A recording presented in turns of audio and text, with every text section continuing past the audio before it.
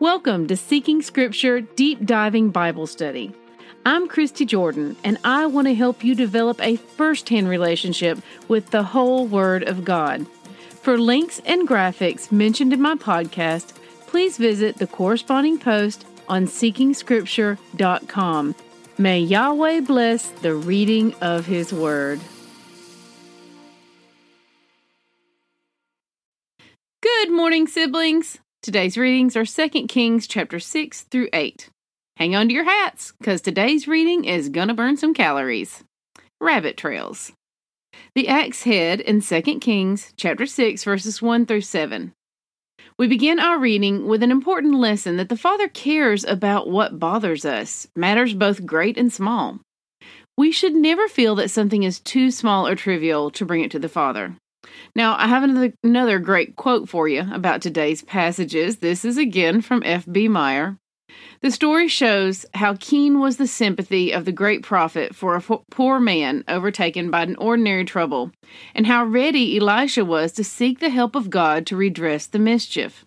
See John 2, verses 1 through 14, and the quote continues, "It is right to go to God about matters of this kind as well as greater issues. What wonders faith can do. Hearts may be as heavy as lead at the bottom of the stream, but when a splinter of the cross of Calvary is inserted, they rise to the surface and swim." When you think something is too small to bother Yahweh with, remember what the Word says about not leaning on your own understanding. Take it to the Father. If it affects you, He's concerned with it. Besides, I found most of the time, all these trivial matters end up being huge stumbling blocks, keeping us from having the time, the mindset, and condition of the heart that we need to have as a child of the King. Take it to Him today. He cares for every nook and cranny of your life. Moving on. I love this passage.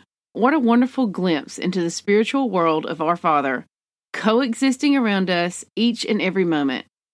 2 Kings 6, verses 16 through 17 reads, "He said, 'Do not be afraid, for those who are with us are more than those who are with them.' Then Elisha prayed and said, 'O Yahweh, please open his eyes that he may see.' So Yahweh opened the eyes of the young man, and he saw, and behold, the mountain was full of horses and chariots of fire all around Elisha." Wow. Moving on to chapter 7, I want to remind you of something. Chapter and verse numbers were not part of the original text. They were added later by translators, and they often cut a story off at odd points, such as in today's readings. Don't get too stuck on those numbers because they mean precious little other than giving us a reference with which to locate verses. A king's horror. 2 Kings 6:24.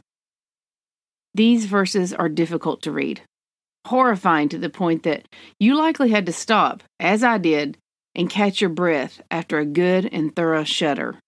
Now, just in case you haven't been able to keep up with our storyline, so much is going on and it's difficult to do at times, these women were Hebrews. That makes it even more horrifying. Israel is at the height of their idolatry at this point.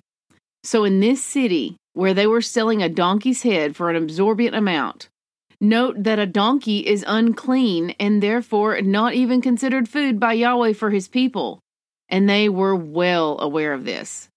His people even went further by resorting to cannibalism of their own children. I was right there tearing at my clothes alongside the king as I read this. Note that this was foretold to happen if they did not follow in the ways Yahweh had instructed them. In Deuteronomy 28, verses 53 through 57. When the Father tells us to stay on His path, it's important to realize that He knows where all other paths lead.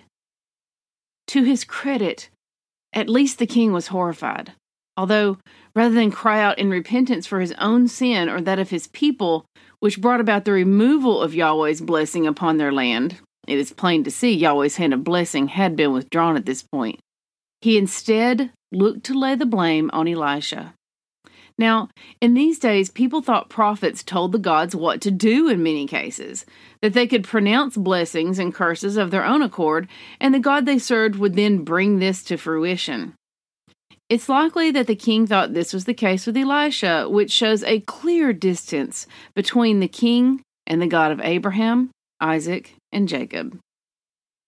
2 Kings 7:1. When Elisha told the king to listen, the actual word he used is very important for our context because it means more than just to listen. The word he used was Shema.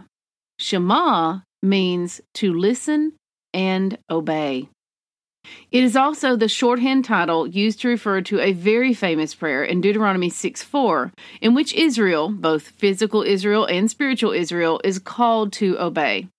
That reads, "Hear, O Israel, Yahweh our God, Yahweh is one, and you shall love Yahweh your God with all your heart and all your soul and all your mind." Now, did this prayer sound familiar to you? It should. When Messiah was asked what the greatest commandment was, he replied by quoting Deuteronomy 6:4, and that was in Mark 12. So much of what the Messiah taught, said, and all of what he lived by is found in the most neglected part of the Bible.